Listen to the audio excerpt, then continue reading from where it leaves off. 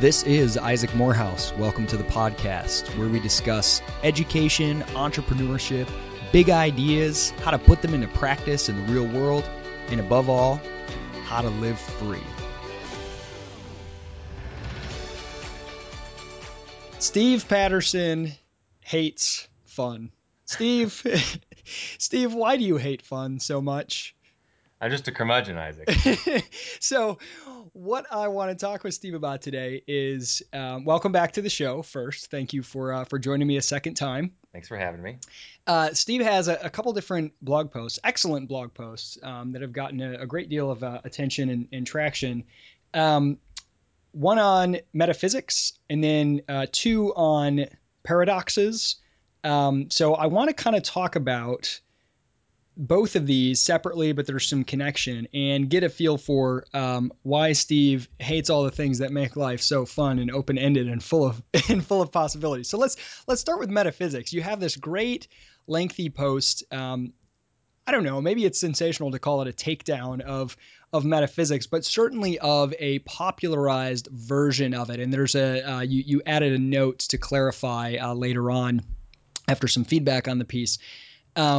That you're specifically addressing movies like What the Bleep Do We Know? And I read that and I was so heartbroken, Steve, because when I watched that movie, it's probably been 10 years or more, if it's that old. I think it is. It was like one of these great experiences. A friend recommended me. It was like, oh, it's just everything is just mind blowing. It's full of possibility. It's wild. It's trippy. And it makes you feel like, to me, like the world is this malleable place. Who knows? There's so much unknown. There's so much out there. Why are you going to rain on my parade and call it a bunch of claptrap? Well, so there's one thing that can be said about the universe containing mystery, which it does, and it's exciting and it's beautiful. But it's another thing to claim that the universe contains paradoxes. And that piece that I wrote is specifically geared towards people. Well, it's really two groups of people. It's one who think that quantum physics implies that the universe is just a great pile of contradictions, all kind of merged on top of one another. And then the other group of people it's directed at kind of the Deepak Chopras of the world, who claim that there's this mystical connection between your consciousness and the entire universe. They say things like, that all of reality is contained in your consciousness, and that you can will things into existence, and that there is no external reality and everything is mind dependent. And they're beautiful ideas, but I think they're grossly inaccurate. And as it relates to quantum physics, um, the title of the piece that I wrote is called Quantum Physics and the Abuse of Reason. And that's a bit sharp, but I think to draw the connection between like mysticism, conscious mysticism, and quantum physics is really nothing short of an abuse of reason. The connection just isn't there. So almost, okay, so I'm thinking of a couple books that I have read. It's been several years now, but that I also really enjoyed, sort of a layman's guide to quantum physics. The Fabric of the Cosmos by Brian Greene, and then there's one called The Quantum Universe, and I can't remember the author of that one. And they got into the Quantum Universe, got into some mathematical stuff that was a little bit heady, but both of them, especially the latter, seem to have, and maybe this is a marketing thing, this idea that all possibilities are present at once, or at least like until an observer focuses their attention on something, it doesn't take any specific form. And so in order to, and from a theoretical standpoint, this theory was put forward to explain experiments that didn't seem to have other explanations. And if you give it this explanation that all these possibilities are sort of simultaneously occurring, now you've got a world where maybe there's like 9 or 11 dimensions to make this happen. And these are all theories. And I think for the best physicists, they're theories they employ specifically to try to prove false, to see what would happen if that were the case. But you're maybe not so much ripping on the use of wild and crazy theories as a way, as things to test out and see if they explain the experiments. You're more ripping on the move from, hey, look, here's some physicists put forth this theory that this experiment could be explained if there were 11 dimensions, to someone saying there are 11 dimensions and you can transcend this one and move between them, and giving you sort of life advice based on that? Is that where your real beef is? So there's two beefs. One's a little bit more controversial than the other. The one beef, yes, that's what I would call as the Deepak Chopras of the world that think, yeah, so my criticism is not that there's 11 dimensions. There might be 11 dimensions, but the connection that they're trying to make is with a very difficult topic, quantum physics, and another very difficult topic in consciousness. And then they say, well, these two topics are very difficult to understand, therefore they're blended in some way. And so, specifically, the whole group of quantum, they're called quantum mystics, or sometimes the topic is called quantum woo or quantum flapdoodle, as it's sometimes lovingly called. I like It, that one. I've never heard that. it rests on this idea that observation is what determines reality. And and physicists would agree that it's true, observation determines reality. However, the first embarrassing error is made, and it's quite apparent that observation doesn't mean what people think it means. To a physicist, observation means like physical interaction with an object or physical measurement of, um, that's my dog whining in the background. I was like, oh, you have kids. Congratulations. No, um, it's physically recorded measurement. Not in any way does observation refer to human awareness of something. So the quantum mystics have taken this term that we usually talk about, we observe something implies that, oh, we're just looking at it idly. But in reality, that's not at all what's going on. Observation has nothing to do with human awareness. And they take this mistake and they apply it to like these epic proportions where they say, oh, look, this is proof that consciousness is in the center of the universe. And like all is one and all is dependent on your mind. It's like, no, no, no. This is just based on a terminological error. And so that's one of the reasons I think it's kind of embarrassing that a lot of these woo-woo mystical arguments come down to a basic terminological error. So I remember, I think this was in What the Bleep Do We Know or something like that. There was some, I don't know, experiment or claim that it was like water molecules that were frozen, and those that had people, it was either saying positive words or thinking beautiful thoughts Hmm. near them, they Hmm. froze in a more beautiful pattern, and those Right. that didn't had like a chaotic pattern. Is this all just hooey? Yes. And so the experiment you were referencing, I think the guy's name is Dr. Emoto or something like that. And so you can just Google. He's essentially a fraud. And there's a guy named James Randi who's the head, or at least, or the former head of the like Skeptic Society, something like that. And he has this challenge. It's called like the $1 million James Randi challenge.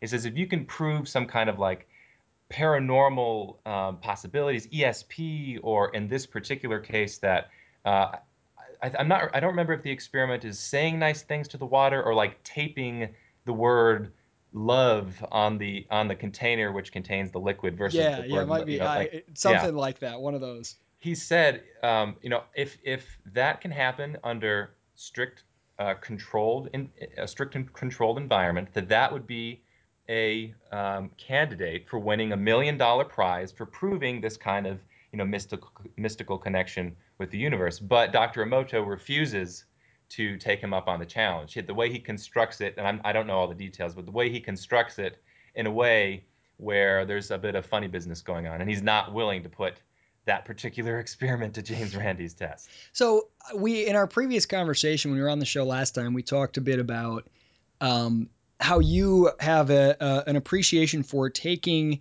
theoretical ideas, taking kind of intellectual academic concepts, and applying them to everyday life, utilizing big ideas in whether it be self-improvement or ways to, I don't know, be happier. You're not averse to that. You don't look down on that as some maybe academics or intellectuals do. But it does seem to be, at least in the case of the physical sciences, that there's a danger of being too quick to make those connections, to say because on the quantum level, because when we're observing these microscopic particles or whatever, there are things that we have a hard time explaining, and therefore we're coming up with some theories about multiple dimensions, parallel universes, whatever may be possible. Would you say there's a danger in trying to say, oh, cool, here's this new research. The world is full of mystery and possibility. This is one of them. Let's immediately turn it into 10 lessons to make your life better.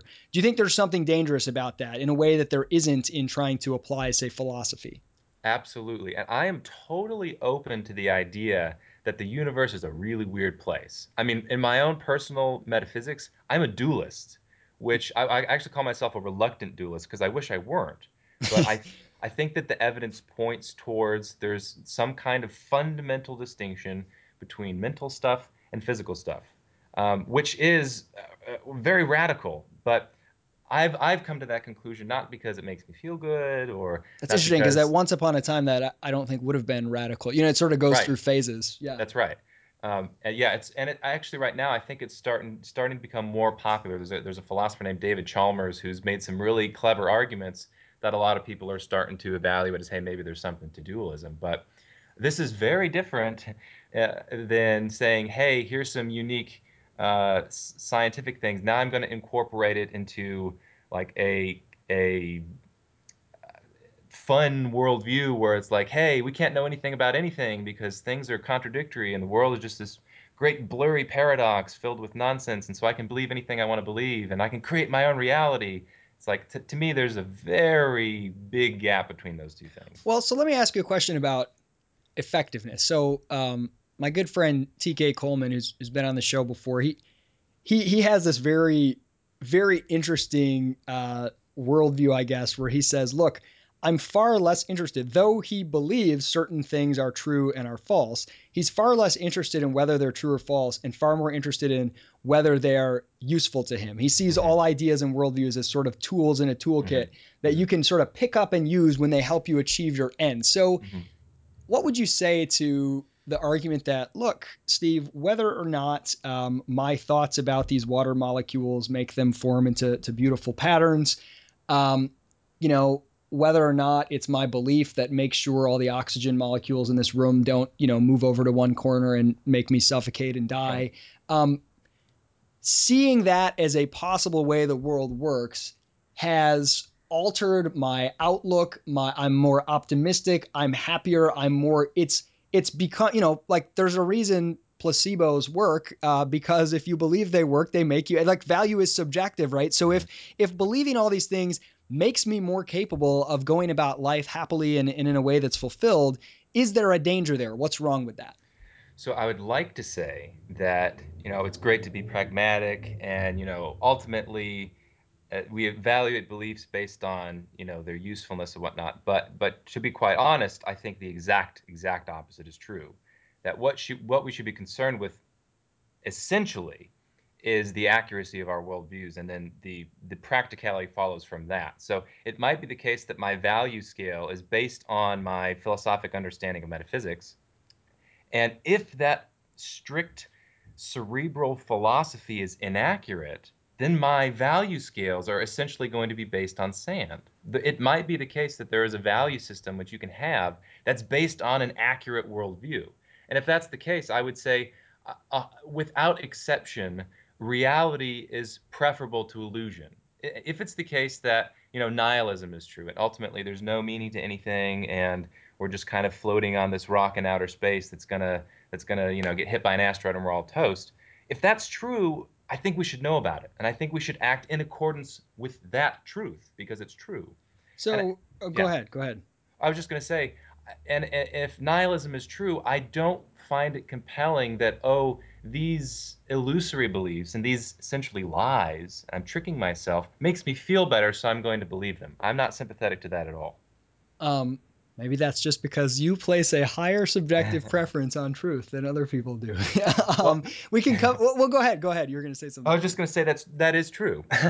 It's true from a psychological perspective, and what I would say is in my own life. So in my upbringing, I was raised in a very like right-wing fundamentalist Christian household, and I tried to have the appropriate worldview in response to that. And so my value scale was kind of artificial based on those convenient beliefs that I held. And when I discovered that some of those ideas were inaccurate, it was devastating. It was absolutely devastating.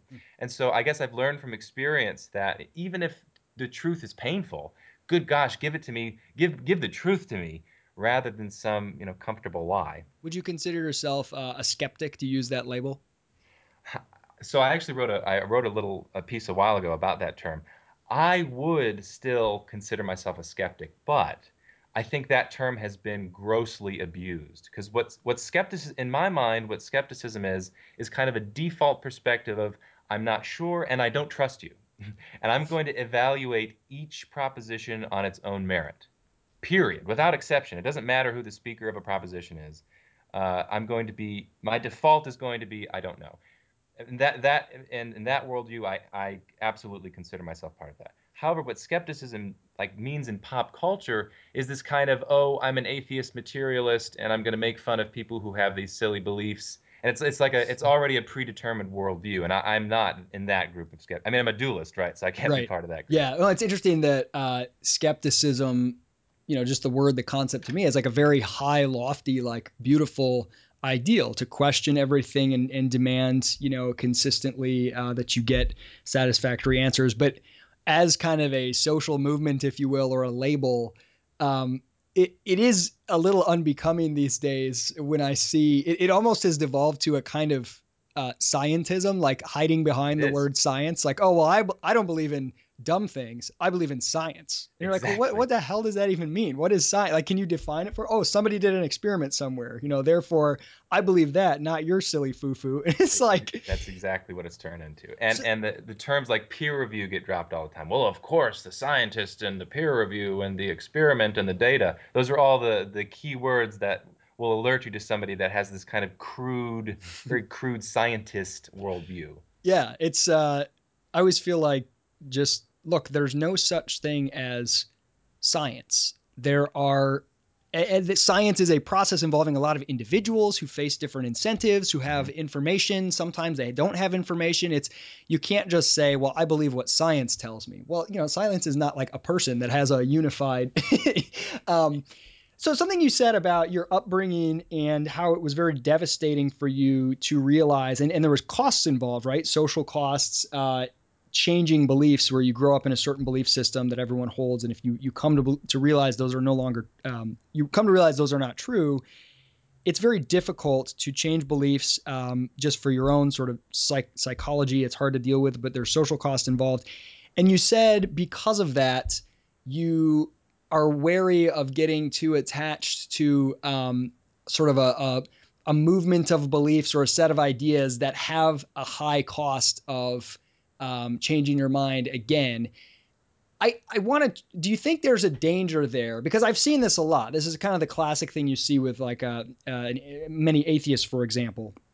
You get the feeling that they become only critics as a defense mechanism. All they do is criticize everyone else's ideas. Yes.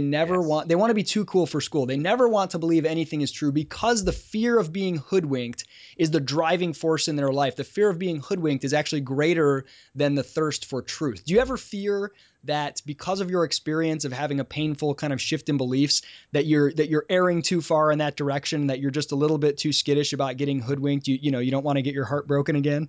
So that's an excellent question. And I'd say kind of. So in my mind, the way that my methodology works, for what it's worth, is I am like the slowest thinking snail in terms of um, being ready to accept a belief as true. I have a very limited worldview in a number of areas just because I really don't want to believe something that's inaccurate. And what I found is there's a few exceptions to this. For example, Well, in let terms me ask you this as a default. When that is the case, when there's a whole lot of areas that you don't know a lot about and you right, don't want to form an opinion on, there's kind of two default approaches. One is to say, I'm going to assume everything said about this topic, because I don't have a lot of knowledge, is equally likely to be true. And maybe I'm just going to sort of assume the best and say, yeah, that could be true. That could also be true. Or I'm going to assume it's all equally likely to be false. And I'm just going to sort of assume it's all false until, false until proven true or true until proven false? Do you have a default one of It, those sets of assumptions? yes, it would be the latter. Okay. And so that's the reason for that is manyfold. So I want to say two things. One, first of all, the areas in which this isn't the case, where I'm not just confident in belief, I think I have knowledge, is in the areas of epistemology. So specifically in regards to like logically necessary propositions, things which can be grounded in logical proof, I have positive beliefs in. And I'm very confident and certain that worldviews that are based on logical reasoning are are accurate at their very bottom. I believe very strong. Well, I would say I have knowledge that at the very bottom of every single worldview, whether people realize it or not, there is logic and there is logical necessity. Um, in regards to whether the default is, hey, this could be true, or and I'm just going to entertain it, or I'm assuming this is false until otherwise proven. The reason that I assume that things are false is maybe there's a bit of a curmudgeon in me, is because the areas in which I've studied, the professional opinion on any given topic is ridiculously inaccurate. So when you take the mainstream consensus views on economics, and they're horrendously wrong. I would say that if you take your average PhD, I say this in all sincerity, I don't think they understand clearly the basis of economics, which is uh, economic growth comes from savings, not from consumption. I think there's a fundamental error that people don't understand. In philosophy, people don't, the mainstream expert opinion is not based in logic. It's based in empirics. It's based in scientism. And I think this is also a grave error. So I'm a martial artist. In areas of martial arts, with some exceptions, tons of the vast majority of martial arts disciplines are based in illusion. They're based in the ideas of for example, in hard styles of karate. Well, it's one punch to a kill rather than ground fighting and whatnot. They have these theories based on these horribly inaccurate beliefs, and then when two styles fight one another, you see which theory is more accurate. So the reason that I kind of assume people, or I assume theories are wrong, is because I assume people are inaccurate. I, all the time. Are you just unhappy all the time, Steve? No, no, it's very happy. It's very liberating because I found I guess the exciting part to that is I've also found that in field after field after field, there's a common thread of sensibility through all of them. So there is a common thread in philosophy of people who ground their ideas in logic. There's a common thread of people in the martial arts who ground their ideas in ground fighting and sensibility, and in economics who understand the basis of economics. And it also, and coming back, because I say kind of everything comes back to philosophy. What I think the common thread is something like rationalism.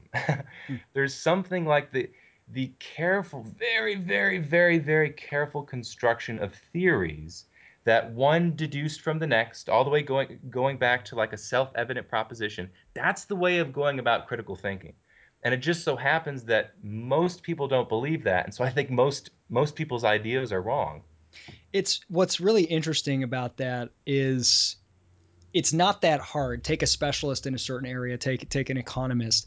It's not very hard if you have a discussion with someone devoid of any other context and say, for example, do you think that economic value is subjective? Yes. Do you think that people, when they make a choice, when they take an action, they are choosing to do the thing that in their own subjective valuation is the most valuable to them at the moment? Maybe it changes later, and we'll say yes, that's Hmm. essentially a tautologist, right? Hmm. And they'll say something like yes, of course, and it really adds nothing to our understanding.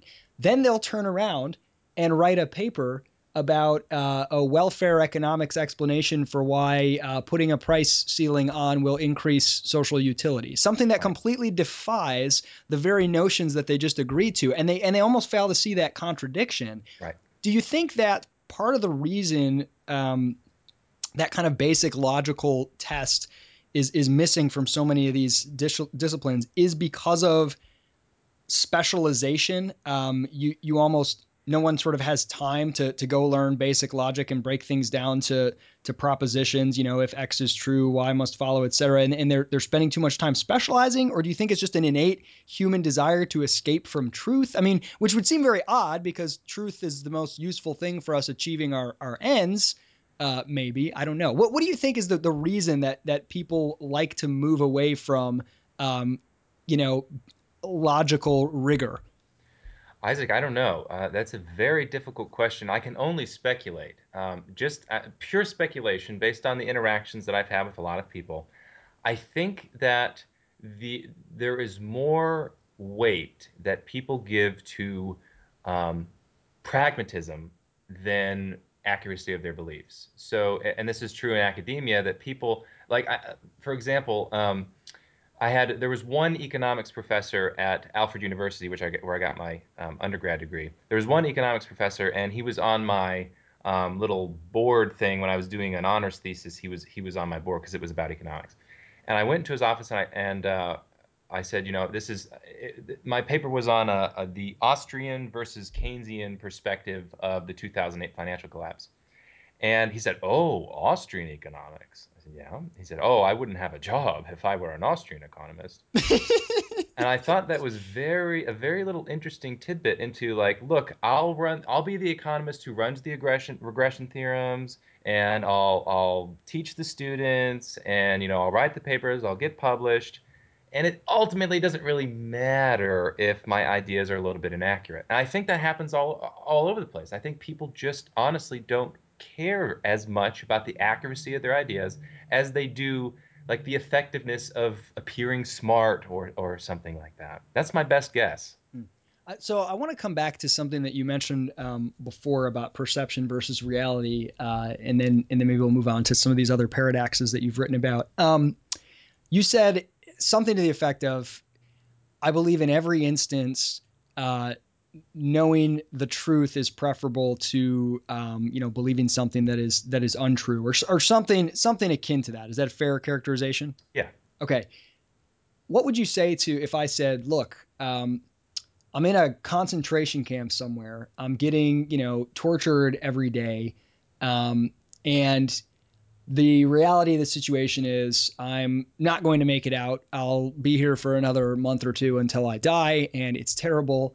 Um, if I indulge in a belief that is, if I decide to adopt some sort of fantastical belief as a, I don't know, a kind of escapism, engage in fantasizing, imagining that I'm somewhere else, taking my mind kind of out of the situation, and even fully believing in something that turns out is not true, and if I did more research I could find out was not true, that, let's say, I'm going to be rescued tomorrow. If that in that moment makes my life that much better and able to handle the difficulties and rigors, would you say even there that it would have been better if I knew the truth than if I believed something that was false but that made me happy? Yes. There's a difference between That's a fantasy. very powerful claim. Well, it is, and it's not very popular. And what I would say is this: that the instinctive response to say yes, of course, if it makes you feel better in that circumstance, believe it, is based on the philosophic idea that feeling good matters, and that human life and the pleasurability of human life matters, which is a debatable proposition. So if it's the case that things don't actually matter, then if you're in very difficult circumstances, and if you have a positive belief and you can see that, look, I am an ant, and ultimately, it doesn't really matter if the ant gets its legs pulled off, then that's going to affect your perception of the situation. I'm not saying that you're an ant, and I'm not saying that things are meaningless, but it's all based on your deeper philosophic ideas. And what I would say, it would be a tragedy in my mind. And this seems backwards, I'm sure. It would be a tragedy in my mind if somebody willingly believed something that deep down they thought was probably false just because it made them feel good. I think it's far, far, far, far. It's categorically more important to be concerned with accuracy than it is with pleasant feelings. Yeah, that's a very interesting take. I mean, there's several things in there that I guess you could never you could never win an argument with someone who says, no, it just makes me feel so like I have no worries. It causes me no trouble that I believe things that are false or I don't examine them, whatever. I guess you could never necessarily convince them otherwise. Right. Literally. But I think there's something in that.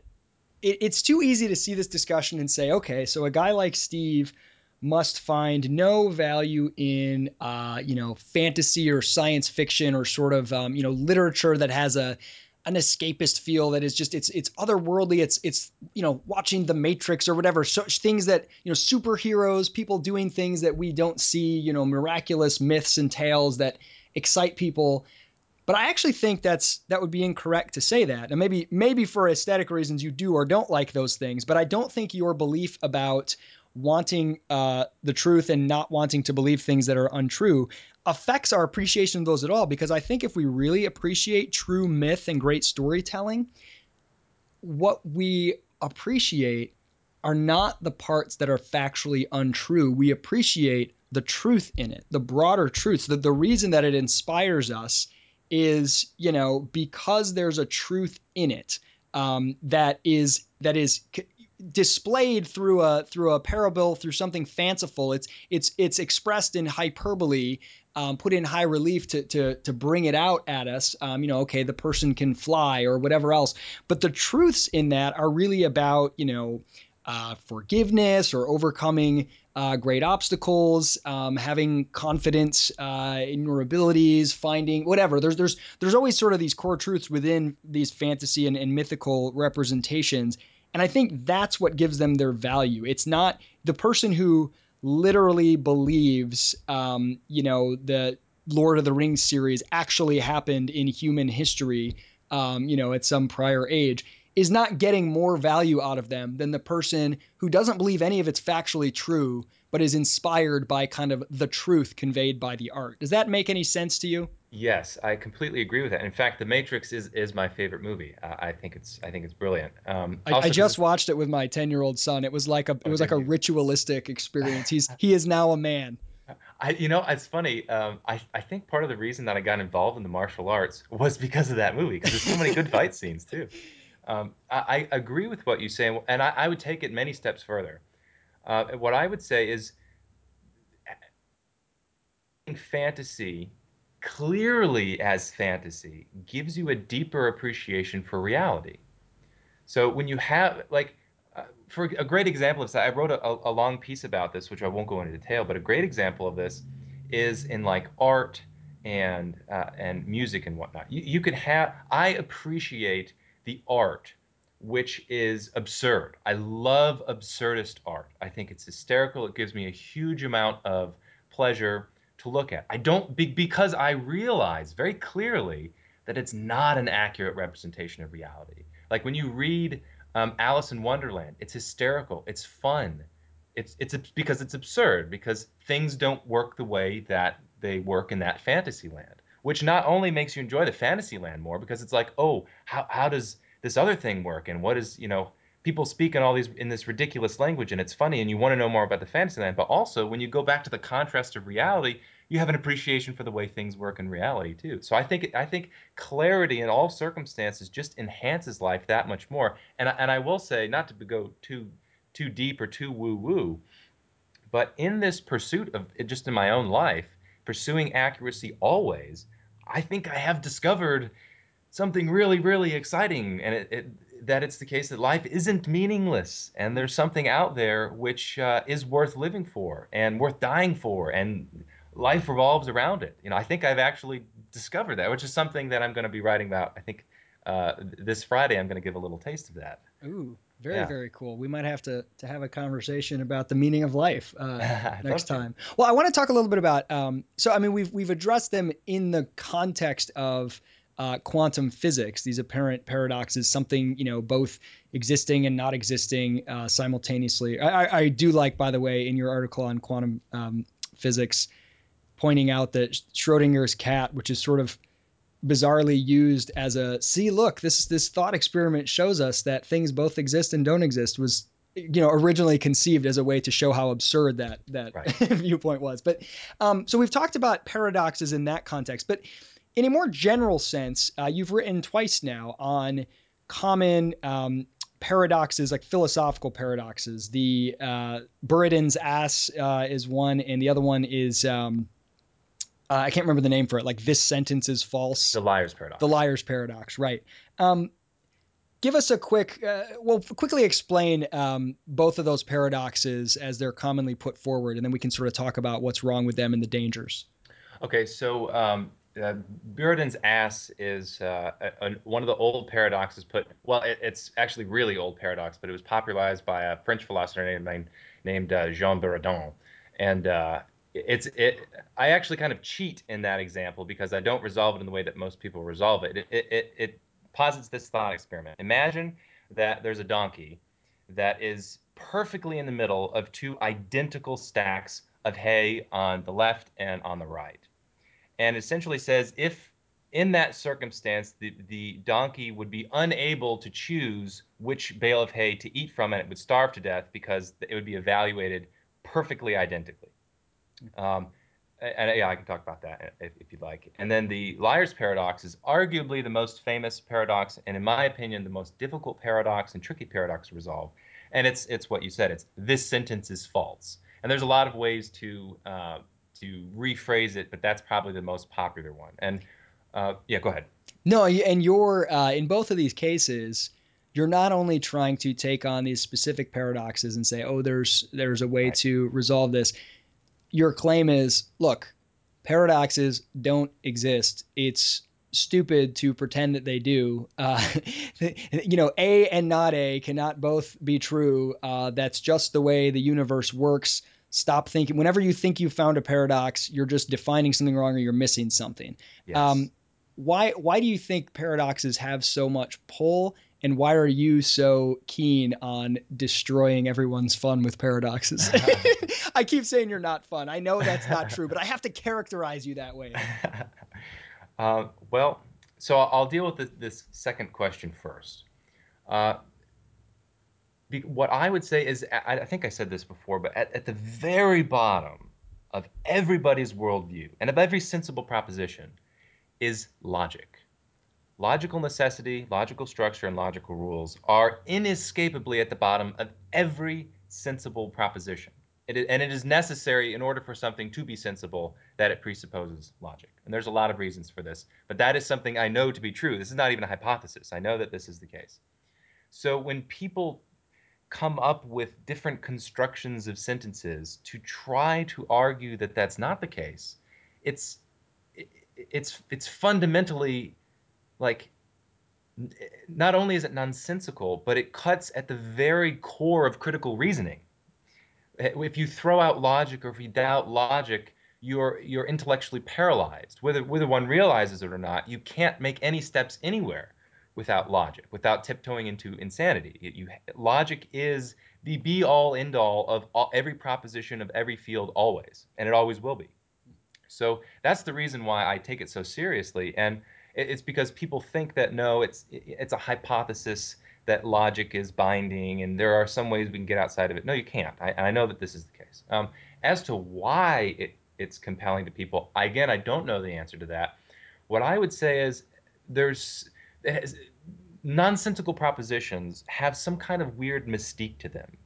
So when somebody, makes their elaborate theory about, the cat is sitting on the chair and it's not sitting on the chair, people go, ooh, that must be deep. I don't understand it, but because I don't understand it, that must be really, that person's really smart. That seems to be what's going on. That nonsense, if carefully articulated, if you're just obfuscatory enough, then people will start really taking you seriously. In fact, there's a quote by gosh, who was it? I think it was Michel Foucault, who said something on the lines of, I I can't make heads or tails of most of Foucault. well, Foucault. part of the reason for that is that he intentionally was vague, intentionally, because he said you have to have it. I think it was at least 5% nonsense and incomprehensibility in order for people to take you seriously. And of course, Michel Foucault happens to be an extremely popular French philosopher. So there's a reason why people can't understand what he's saying, or some parts of Hegel, and lots of there's a whole genre of philosophers that are intentionally nonsensical, and it should be no great surprise that we can't understand them. Um, it's interesting. I always found that the use of symbolic logic is very in its most basic form is like the ultimate weapon against seemingly paradoxical or really confusing arguments, because when you remove, you start to realize that the words have so many meaning and there's so many definitional problems and there's Yes. so much baggage associated with terminology. When you Yes. remove that and replace something like x or y for the various propositions made, things come into clarity so quickly. I recently saw one of these memes, like the Velociraptor or something that someone Hmm. posted, and it said, if free markets are so great, why do corporations need subsidies? And and Aha. and I was trying, it's like this gotcha moment, and I was trying to think there's a million ways you could go about Exactly. responding to something like that. And I usually don't like to get into these comment thread discussions. Somebody posting that is probably not that interested in actually a discussion anyway. But I thought, okay, if I had to, what would be the quickest, simplest way to Mm, diffuse this? Because there's so many things wrong with it. And I right. often find that boiling it down to symbols really, really helps. So I just sort of thought in my mind, and maybe this isn't perfectly accurate for that argument, but if free markets work, why do corporations need subsidies? Well, corporations getting subsidies are not any part of what an actual free market is supposed to be. And so I thought this basically the sentence is, if X works, why does not X exist? And when you think of it that way, it's absolutely absurd. I mean, right? Right. Like if eating healthily makes you, thinner, why do people not eat healthily? Like why does junk food exist or something like Right. it's just there's no truth value in it Right. at all. But it's so hard to see with language. So um, I don't know. I found that to be really interesting, and I think it's kind of sad that it's such a turn off. I don't know why that is. I mean, even when I've done that in discussions, like, okay, let's boil this down. You're basically saying if Y, then Z, blah blah blah, and people immediately like start calling you names and be like, well, let's not get all technical here, Mister, heady intellectual. Like as soon as you start using symbols instead of words, which can be much more clarifying, Right. you kind of lose people. And I don't know, that's always been a pain point for me. Yes, and I think language is naturally very ambiguous. And so what people do is they take ambiguous language and they think it's reflective of an ambiguous reality. And what they don't realize is that, yeah, you can create all kinds of funky sentences, be true and not true at the same time. But when you think about them and you try to clarify, okay, what are you actually saying as carefully as you can, there's no paradox there. I could say, for example, one of the sentences I like to use is, I am tall. Well, yes, that's true. I am tall. I'm 6'4". I'm tall. But on a basketball court, a professional basketball court, I am not tall is also true. So therefore, I am tall and I am not tall at the same time. Like, oh, paradoxes exist, and now we build a worldview based on paradoxes In exist. order to explain it, we need to create new dimensions where you exist as tall in one and not tall in the other. Exactly, exactly. And then yes, that's exactly the way that I view the way people abuse language in this way. When really, when you think about it, it's just a vague proposition. The clear proposition is, in some circumstances, I am tall. And then if we were to try to construct a contradiction, it would be, in some circumstances, I am tall, and it is not the case in some circumstances I am tall, which is obviously false. Because if the former is true, then the latter is false, and it's clear as day.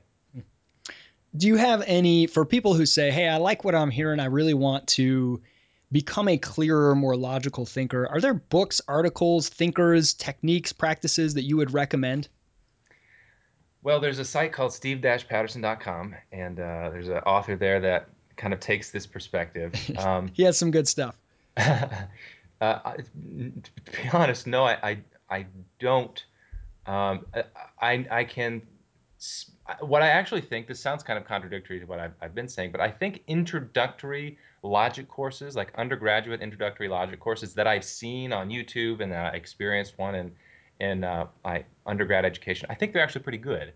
I think they have basic assumptions about symbolic logic, about dealing with P and not P, and P or Q and all this Or stuff. even just learning the most common logical fallacies. I mean, whether or not you know the formal names given to them. Right. It's like once you have that, it's this fun game. Every time you turn on the TV or something, it's like, Yes. oh, I can point that one out. There's a ad hominem, there's a red Yes. herring. Yeah, and you see it. Yeah, exactly. You see it all the time. I mean, gosh, if you're on Facebook at all, you see it all the time. People make strict logical errors nonstop. But one of the problems is uh, so much of clear reasoning I'm discovering has to do with a clear metaphysical understanding about reality. That if you're using imprecise terms and the boundaries which you create in the world are imprecise, then you're going to get really fuzzy thinking, and it's not so easy to come up with a clear metaphysics. I don't think there's any really simple answer here for how to really ground yourself in as clear a worldview as you possibly can. It's a work in progress. Hmm. So last time we chatted just a little bit at the end about your personal like writing habits and productivity, how you go about getting yourself to produce things. Um, I want to ask you a couple questions related to that. One, are you working on any more full length books? Do you plan to do more books? I do definitely plan to do more books. This second, I'm not. I'm kind of. I have a number of ideas that I'm throwing around in my head, but I think in the short term, I'm just going to try to be more consistent with the blog work. One of the ideas I have is going to be a collection of essays about resolving paradoxes. It's going to be Hmm. called Paradox Resolved, and it's going to be just a collection of the most popular paradoxes that are out there and their simplest resolutions. Right now, yeah, I only have like two or three. I think I have another website that I worked on a while ago that I dealt with some paradoxes. So that's probably going to be in the works, but Okay, uh, so yeah. so when you wrote the book, what's the big deal about Bitcoin? Did you approach writing that book in a different way than you approach writing individual blog posts? Is there different things that you do, or is it essentially just the same?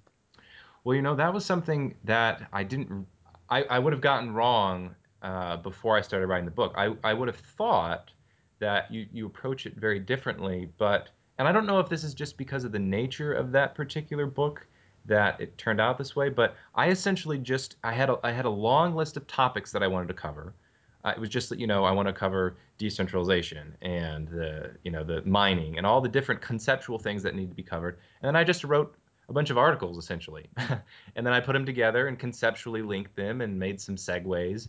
And it was pretty much no different than had I written each one of those chapters for an organization, which I was not expecting going into it. Hmm. I noticed that you are on your website. You have something that you're a part of, Patreon. Patreon, yeah. Patreon. Tell me a little bit about that. So there's a company out there that's called Patreon, and it was started by some musicians who saw a an opportunity to help out content creators. Because right now there's not a great way to patronize people that are creating creative work. So what Patreon is you can donate either based you find your artist or your philosopher or whoever it is whoever's producing work that you like, and you can become a patron of them. And what that means is either monthly, you give them a small monthly amount, $5, $10, whatever, or you can pledge per article that they write or per music video that they publish or per web comic. You throw them a couple of bucks, and it's like crowdsourcing, patronizing of the arts. That And so I. is a really interesting concept to take this very, very old. And there's debates among, I think clear thinking people in the artistic community or, people who have studied literature and the arts about the pros and cons of the patronage system Mhm. of old, where you've got some king or something who pays you to compose music. Um, whether that's more or less constraining to the artist than, let's say, being, trying to sell your stuff in a market or to a publishing company. But it's a very old idea that Mhm. hasn't really been in use as much today. But combined with crowdfunding, it's like a combination of patronage with this broad market process. It's like paying someone to do it because you trust that what they're going to produce will bring you value before they actually produce it. It's a very, Right. very interesting concept. Yeah, and it's all no obligation. So at any time, if you don't like the work that somebody's producing, you just cancel, and you're not charged anything. And it's an experiment. For me, I know a lot of people have had success with it. I know the genres are like music producers and web comics for some reason have Hmm. become real popular there. And the title of my work is It's something like Steve Patterson is creating philosophy that doesn't suck. That's the niche that I'm trying to fill. And right now, I think I've got something like $19 a month. So but I just started, and I have a lot more content that I'm going to create, and we'll see. I have really no idea whether or not it's going to work out or not. Yeah, so I have to ask you. I mean, that's a weird. We're entering this new world where all this sort of crowdfunding stuff is possible. Did it feel a little bit weird or embarrassing to be like, hey, do you want to support me to do philosophy? I know, sort of an old school mentality. I can picture like a parent or something being like, what? You're trying to get people to just voluntarily give you money to think all day or whatever. Why don't you go work for a university? But was that a little bit vulnerable? I mean, like, what if you only ever get, $7 a month or nothing? Or what if you get a lot and then you feel like if somebody sees you out at a steak dinner, then like you feel guilty that they're supporting you? And you know what I mean? Was it weird Yeah. for you to make that decision? Absolutely, without a doubt. And part of it too is I'm going about this outside of the academic system, which is kind of another layer of preposterousness. That I'm saying I'm trying to create very, very high level philosophy in a very clear way that's accessible to people, and I'm doing it, writing on my laptop, and I'm not in school. So there's a lot of layers of presumption, and I don't know if I'd say it's in embarrassing right now. I think right now it's kind of exciting because the book has been pretty well received, and I've got a lot of people have donated some Bitcoin for. I just released an audiobook for free on YouTube, and so far I've had good success, and so this seems like a natural progression. But yeah, I mean, if I'm going to be making $20 a month through the site, yeah, I would say there's probably a measure of embarrassment because it would be reflective of like, hey, bud, you think too highly of yourself. People aren't willing to pay this, $3 a month, even for the work that you're doing. So, I don't know if I'll make a lot. I don't think I'm going to be making a lot of money through it, but if I do, I don't think I'll feel too scared about, taking people's money and using it to buy good food or anything. Because, and maybe this is again is my own my self delusion, but I think the quality of what I'm producing, if people take the time to read it and don't care about my credentialing, I think it's very high. Yeah. So I'm okay with saying that, and put me to the test. People check out the site and see if you think I'm just deluded. But I don't know. We'll see. Well, I think it takes a lot of humility to do that. There's often a popular conception of arrogance and humility that I think is almost backwards. That, oh, if you go out there and put your stuff out there for the world to see, and even have the audacity to say support me financially for this, Right. that's some kind of arrogance. But if you've ever tried to do something like that, it takes more humility than probably anything else. I mean, I mean to be willing to put yourself out there and to say, hey, evaluate my work on its merit. Maybe you like it, maybe you don't. To Yep. to just be that open about things. So I think it's very, very cool. So like I like to do, I found a way to we're going to tie all that we talked about together with a whole bunch of alliterative. We got popular physics, paradoxes, productivity, and patronage. What do you think? Okay. That's. I think it's brilliant.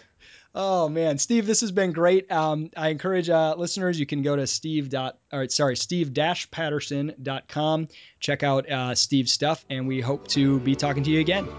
Thanks, Isaac.